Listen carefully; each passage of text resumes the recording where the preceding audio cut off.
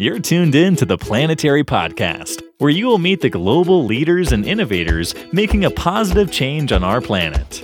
Covering topics like sustainability, climate change, and circular economy, the Planetary Podcast highlights sustainable solutions around the globe that inspire others to make a measurable difference. Now, here's your host, founder and CEO of the Planetary Press, Kimberly White. Hello and welcome to the Planetary Podcast. Today we're joined by Julian Cribb, author, science communicator, and co-founder of the Council for the Human Future. Thank you so much for joining us today. You're welcome. So you are a prolific author, you've written thousands of articles, and you founded Science Alert, an online publication focused on scientific research and discoveries. Can you tell us more about these experiences and what led you to dedicate your life to raising awareness of humanity's environmental dangers? Well, I'm a journalist and a newspaper editor, but I've been writing about science for most of my 50-year career, and science has become the big thing. And about 25 years ago, I began meeting a lot of rather depressed scientists. They were depressed because they were going into work every day and studying data that told them that the planet was falling apart. So whether they were looking at the climate, the soils and the water, the state of wildlife and endangered species, it didn't matter. The data was all saying the same thing. The planet was coming apart at the seams, and humans were responsible. So basically, I talked to those scientists, and then I noticed that more and more older people, grandparents particularly, were waking up to this. And then I noticed that more and more millennials were waking up to this.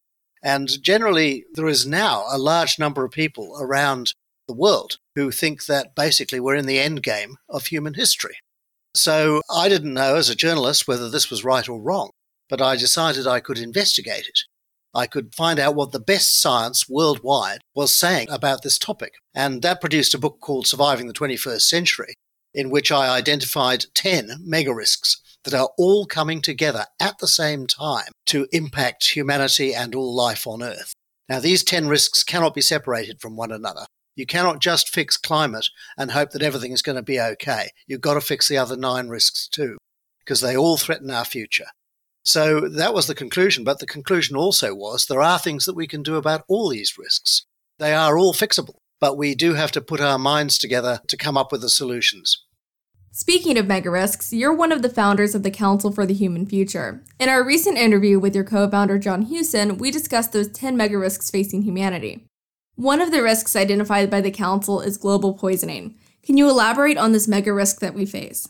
Yes, the risk of global poisoning is 6 times larger in quantum than climate change. It's killing about 10 million people every single year. So it's having a much bigger impact on humanity at the moment than climate change. Climate change may be bigger in the future, but at the moment, global poisoning is far worse than climate change. But nobody notices it. We complain about too many chemicals in our food or too much plastic in the ocean, but we're only seeing the pixels in that picture. We're only seeing tiny little samples of it. There's something like 220 billion tons of chemicals unleashed by human activity into the biosphere every single year. And those are cumulative. I mean, these chemicals don't just go away. They may break down into other chemicals, or they may recombine with other chemicals, but they keep on cycling and circling throughout the global system. And they're getting into every single human being every moment of their lives, from the moment that they are conceived to the moment they die. So this affects absolutely everybody right now. That is incredibly disturbing. One example that comes to mind is microplastics. There was a recent study that was really quite shocking, where researchers estimated that the average infant consumes 1.6 million microplastic particles each day. Yes, that would be about right. The infant is absolutely exposed to the petrochemical industry from the word go. And no wonder it gets sick. And, the fact this is starting to damage human intelligence. Now, there are signs that the human IQ is decreasing by around about 7% per generation at the moment. And, that's not a good place to be, because it means it's going to be harder for us. So you've recently released a new book, Earth Detox. Can you tell us more about this? Absolutely. Earth Detox is a book describing the human chemical avalanche. It's the outpouring of all the chemicals that come from every single human activity. So it describes what we're releasing into the world and what effect it's having on us, how it's damaging our health and so on. but it also looks at the solutions. What are we going to do about it? It provides a roadmap for how we're going to solve this colossal problem. So it's a positive book. It's looking forward. It's optimistic, but it affects every single person. So don't say this doesn't concern me. This concerns you because your next breath you are going to inhale chemicals. It's a book written for everybody. This applies to everybody no matter which country you dwell in. In your new book, you relate that all of us are impacted by a global deluge of human-made chemicals and pollutants. Can you tell us what some of the top global offenders are and what risks they pose to human health? We all know about heavy metals, mercury, lead, cadmium, chromium, and so forth. I mean, those things are in our drinking water. A lot of them are in our food supply. A lot of them are in our household goods, and people are exposed to them in industry, or they breathe them in their city air. For example, the mercury comes out of coal burning to produce electricity. So, these things are all around us.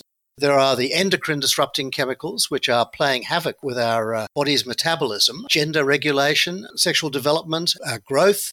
All of the various aspects that hormones regulate are being monkeyed around with now by chemicals that imitate the natural hormones in the body. And there's thousands of these chemicals. We don't even know the full tale of them.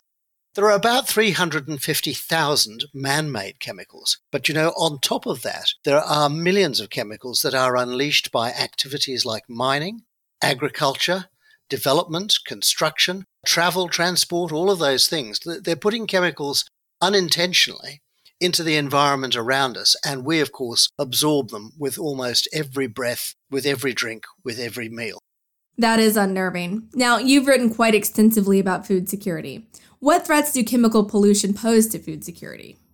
5 million tons of pesticides are used to grow the world's food at the moment. This is 10 times more than when Rachel Carson warned us about them back in the 1960s. Those pesticides don't just disappear. They go into the soil. They go into the ecology around us. They are wiping out bees and birds and other that pollinate crops. About a third of the human food supply here requires pollination. So if we kill off all the pollinators, then we're going to be, down about a third of our food if we're not careful.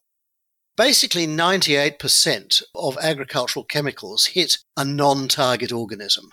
That is a bumblebee, a farm worker, a consumer, something like that, something that wasn't intended.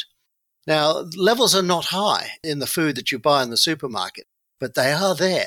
And a lot of these chemicals, because they're not water soluble, they're very, very hard to get rid of. So when you buy your fresh vegetables, no matter how hard you wash them, you cannot get rid of the chemicals. Basically, washing doesn't work very well. So, this is a real dilemma. You can't avoid these things. They're coming at you. Even if you shop for organic food, to some degree, it's getting contaminated by farmers in the farm next door and things like that. So we have to get off this growing food with poisons kick. It's just not a future. There are a lot of farmers who are becoming organic farmers or regenerative farmers who are trying to minimize or eliminate their use of poisons. And that is a very important development. Absolutely. There's often talk about avoiding specific produce like strawberries or apples, produce listed as the dirty dozen, because of the amount of pesticide residue. For farmers producing organic crops, it's becoming increasingly difficult due to pesticide drift from neighboring conventional farms. Yes, the United Nations Food and Agriculture Organization produced a report only weeks ago, which basically said that most of the world's arable farmland is now contaminated. Most of it. So even if you're an organic farmer, if you want to set up a farm on a place that's been farmed by conventional methods before, you're going to find your soil is almost permanently polluted. It's very hard to clean soil once it's been poisoned. So these things are everywhere. They're out of control. And it's basically death by 1,000 cuts because we're talking about thousands of different chemical companies producing thousands of different chemicals. Very, very hard to regulate. A lot of these chemicals now come from the third world, from developing countries where there is no regulation or control over their manufacture or their distribution or their use. They're coming into foodstuffs that are in circulation worldwide. So this is a very disturbing dimension of it. Another one that many farmers point to is that, of course, these things are killing the biosphere in which agriculture exists. They're poisoning the water supply and they're affecting, as I say, the ecology in which agriculture survives. So we're actually taking down our future ability to grow food by doing these things. Now, we have to move away from this highly toxic mode of food production to a far less toxic mode. I'm not saying do away with all farm chemicals, but I'm saying we have to use softer, safer chemicals if we're going to use them at all. But as I've warned in my earlier books, agriculture itself is under tremendous threat. Its soils are running out, its water is running out, and the stable climate that it once enjoyed is gone. So we may not be doing agriculture very much longer. It's going to start to break down in the mid-century. We need to find other ways to produce food that are low in toxins, which use very little water and land, but which produce highly nutritious, clean, safe, healthy food. And such systems do exist. Urban food production systems can be made to do this, for example. Deep ocean aquaculture can also be made to do this. So there are alternatives to the traditional 10,000-year-old technique of putting plants in soil and growing them outdoors. You're right. There are so many different options. Things are changing every single day due to innovations. And, meat production, for example, we see a lot of new research and development go towards lab-grown meat, and the same with plant-based alternatives. There are so many options, and there's not going to be just one silver bullet solution. It's going to be many different solutions, different ideas from people coming together from around the world. That's correct. I mean, farmers are very inventive people. They have to be to stay afloat. Basically, they're coming up with all these new ideas for ways of producing food, both agriculturally and non-agriculturally. There is huge opportunity. Probably the biggest global opportunity that exists today is not renewable energy, it's renewable food. Why? Because every single person on the earth needs food 2 or 3 times a day. We're going to consume something like 11 trillion meals a day by the middle part of this century, right? They've got to come from somewhere. Now, growing them in cities by recycling water and recycling nutrients is one very sensible pathway for this to take, and it's already starting to happen. Biocultures, hydroponics, aquaponics, all of these intensive techniques, which often involve very little or no chemical use, are all coming down the line at the moment. It's early days. A lot of those companies are going to go broke, but some of them aren't, and they're going to make a huge success. And we can feed everybody on Earth well if we go to this new system of food production. That's the point. We don't need to have starvation. And indeed, if you do that, you're actually going to get rid of 2/3 of the world's wars. Why? Because 2/3 of wars are generated by disputes over food, land, and water. So if we feed everybody adequately, we've got rid of a lot of the reason for conflict that exists in our world. We will have a much more peaceful world. So food really holds the key to solving a lot of problems that humans now face. That's a great point. We're also really seeing the level of awareness when it comes to climate change increase. So it's an exciting time right now because more people are focused on solving this huge challenge, and it's bringing forth a lot of innovative solutions that are not just beneficial for climate, but are more sustainable. They use fewer chemicals and are less water intensive. And we're seeing people discuss regenerative agriculture a lot more fervently, which is fantastic. If we put the same amount of intellectual effort and the same amount of financial investment into regenerative farming and urban food production that we have put into chemical farming, for example, then we've got this problem licked. We will solve this problem in no time at all. We just need to get the scientists into this. The scientists are still working for the chemical companies at the moment, for the most part. And that's a disgrace, really. We need to get them focused on how you do regenerative agriculture safely, cleanly, healthily, and how you repair the landscape.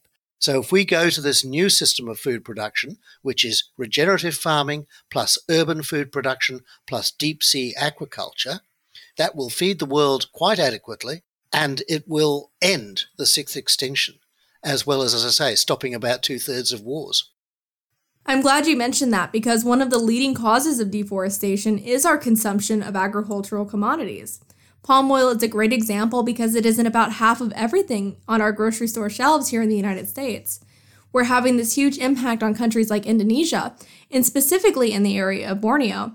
But because it's imported from a faraway place and does not impact our local environment, it's out of sight and out of mind.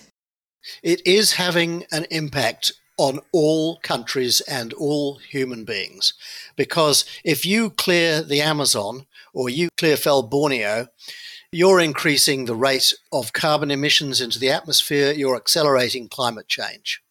Okay, land clearing after coal burning is the next most dangerous thing that humans can do if they want to destroy a habitable Earth. So we're destroying a habitable Earth for Americans, Australians, as well as people living in Indonesia or Borneo or, the Amazon basin. So these things now are on such a large scale that they affect every single one of us. And this is why I'm drawing attention to the chemical issue, because humans have just unleashed this torrent of chemicals worldwide. You can find them everywhere you look. You can find them on the peak of Mount Everest. You can find them at the bottom of the Marianas Trench. You can find them in squid, 3 kilometers down in the North Atlantic. You can find them in polar bears in the Arctic. These are human industrial chemicals. You can find them in the blood of every single American, every single European, every single Chinese. We are all absolutely glutted with these things at the moment, and we don't even know the problems that are coming down at us. The medical literature contains quite a lot of warning signs, but this is really bigger and much worse for us, even than climate change. I mean, climate change is bad enough, heaven knows. But this one is just slipping under the radar. We are ignoring it. Governments worldwide are ignoring it. It's got to be fixed, and it can be fixed.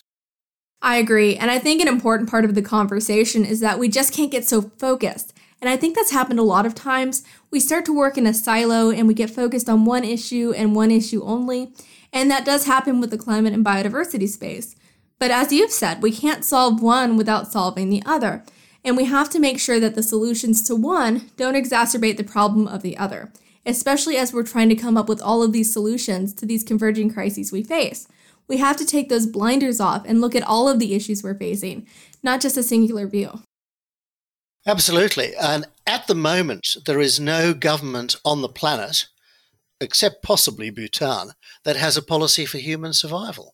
Right? There is no government in the world is committed to human survival. No government has a policy for dealing with all 10 of the threats. Now, some of them have a sort of a half policy for dealing with climate change, and a couple of them have policies for dealing with nuclear weapons and things like that. But they have not got an answer to this complex of 10 huge threats that are bearing down on us that constitute the human existential emergency. The biggest threat that humans have ever faced.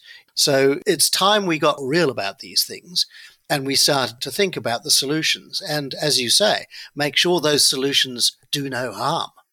We've got to make sure that however good the solution, we don't just replace one dirty chemical with another dirty chemical. We have to think ahead and analyze the consequences of our actions and come up with much safer solutions.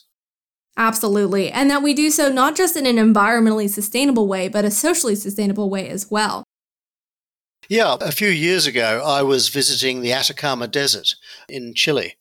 And there are these wonderful salt lagoons there, which used to have thousands and thousands of flamingos in them. Now, my guide who was taking me around said, well, there were only 3 flamingos for me to photograph, right? And he said, look, if you'd come here 5 years ago, there would have been 3,000. And I said, why is that? He said, basically, it's lithium. The lithium mines, and this is the center of world lithium mining up in the Andes there, are extracting all the water.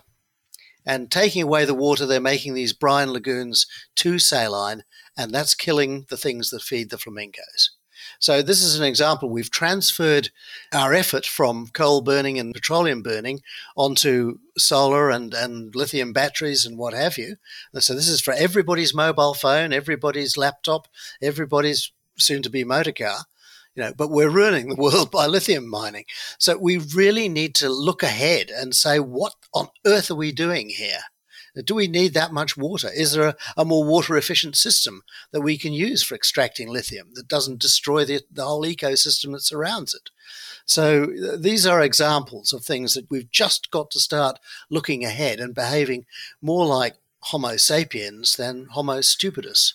Now, in recent years, we have seen several prominent cases of chemical contamination here in the United States, with the Flint water crisis, health issues associated with Superfund sites, and the area dubbed as Cancer Alley in Louisiana.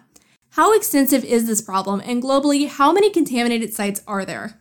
Well, this is only an estimate, but it comes from the world's top scientist in this area, about 10 million. It's probably a large underestimate.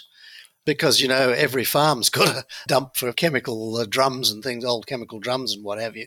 But there's probably 10 million industrial sites, and most of them are located in our big cities. So the poisons are concentrated beneath the very feet of those citizens.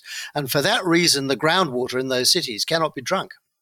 And in some cases, that is a crisis, because the big cities of Asia, for example, rely on groundwater completely to supply drinking water to their populations. And that water is horribly polluted by, all the old oils and service stations and chemical leaks and things from industrial sites, from car servicing plants, from dry cleaners, you name it. It's all trickled down into the groundwater, and it's active down there. If we bring it up and consume it, we get cancer. So this is a threat to practically everybody in the world at the moment. And it has to be dealt with. I mean, seriously, it has to be dealt with. There are solutions. There are technical solutions.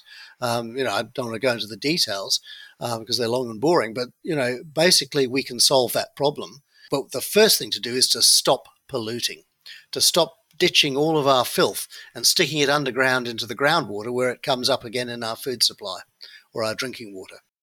Now, in your book, you propose a new human right, the right not to be poisoned. Can you share why the addition of this right is so critical, and what are the challenges of getting such a right established? Well, certainly, if we think about the environment in which our great-great-grandparents grew up, they were not exposed to any of these chemicals. All of these chemicals mostly have come into use since World War II and predominantly in the last 25 or 30 years. So this chemical avalanche has come on humanity quite suddenly. If you go back to the 19th century, early 19th century, nobody was exposed to these things. Absolutely nobody. So, that was a right that every single human being throughout the whole of history to live a chemical-free life, a life free from these man-made cancers and so forth. That was a right that they all had. Now, I'm suggesting we simply reclaim that right. In the human rights, there is a right not to be tortured. Okay, now presumably that's a right that only applies to a small amount of people at any one time. But we all enjoy that right, a right not to be tortured by our governments. Now, why do we not have a right not to be poisoned? I mean, poisoning is a form of torture. The diseases and the illnesses and the disability that these poisons cause to 80 to 90 million people every single year are a form of torture, and they should be excluded on exactly the same basis. We have a right to a clean earth, air we can breathe, water we can drink, food we can eat, homes we can live in safely and healthily. We all should enjoy such a right. Now, the reason that I advocate it, I don't say having such a right is going to change things overnight. It's not. But it will make everybody aware of the need for a clean earth. And it will mean that companies which are continuing to poison and pollute will start to feel the heat. People will stop buying their products. They will be shunned by society. They will be regulated. They will be controlled. They'll be fined much more frequently if there is a right not to be poisoned. So they will be shunted, willingly or unwillingly, towards a clean earth policy, towards clean green chemistry and other forms of manufacturing that are safe for humans to use. So the right is there as a great symbol of the world we want to create, a clean, healthy world in which children are not poisoned from the moment of conception. I think we can all agree that's an important right to have. Now, your book also outlines a 10-point plan to address the toxic burden. Can you elaborate on this? Basically, everybody who's concerned about this, and it's interesting to me that on the whole, men are not concerned about it, but women are very concerned about it. So most of the groups that are concerned about chemical poisoning, such as the Breast Cancer Association, for example, are led by women. So women have a much stronger awareness of the scale of the chemical problem and a much stronger determination to do something about it than men. Men tend to say, we want to fix the problem. There's an insect over there, let's spray it, and who cares what damage the spray does after we've killed the insect. Men don't think much beyond the immediate gratification or the immediate need. So we do need to put women in charge of cleaning up society. And if you look at the chemical industry, it's run by men. Chemistry is a male-dominated profession. chemicals are male concepts, and it has been since the word go. Something like 9 or 10% of the CEOs in the chemical industry are women, so 90% male. We need to get female thinking about the safety of the species, the safety of the children into the chemical industry badly. So we really need to change the balance of the debate, and we need to be a lot more open to female thinking on this issue than we are at the moment. Absolutely. And I think we're seeing something similar when we're talking about climate or even the COVID response. We've seen that the countries that are led by women have had stronger climate plans and stronger responses to the vaccine as well. I mean, look at New Zealand, for example. Yeah, well, guess what? Countries that are led by women don't start wars. Women have led their countries in war when war was declared on them, but they've never started a war. It's men who start wars. It's men who clear fell the forests in the Amazon, not women. It's men who empty the oceans of fish, not women. These are all blind male activities. And if we are to survive on this planet, we need female thinking, not male thinking, about how you do so. Now, there's a lot of good men around, don't get me wrong. There's a lot of men who think like women and who do think about the future, but not nearly enough. All of these big industries, the financial industry, the chemical industry, the food industry, if you looked at the boards of those industries, you would find that they are predominantly male. They're dominated by male groupthink. Right? They are not thinking about the future. They're only thinking about the dollars today. And so we need to change that way of thinking. And by putting more women, a majority of women on these boards and in our governments and our parliaments and so on, that is how we're going to do that. So putting women in charge is a terribly important part of human survival. We will not survive if we leave males in charge, because when the crunch comes, we will have war, and that war will be unsurvivable. So we need female thought and we need female leadership as we have never needed them before. Thank you for joining us, Julian. All right, that's it for today. Global poisoning is a threat that spans the entire world, affecting us all. With roughly 220 billion tons of chemicals unleashed by human activity each year, it is essential that governments take notice and take action. In his new book, Julian Cribb provides a look into the chemical catastrophe facing humanity and describes how we can chart the path toward a safer, cleaner world. Earth Detox is available now wherever books are sold. Please join us next time for another episode of the Planetary Podcast. Thank you for joining us for this episode of the Planetary Podcast. Please subscribe, support, and share with your friends. And be sure to visit www.theplanetarypress.com for the latest news in sustainability, climate change, and the environment.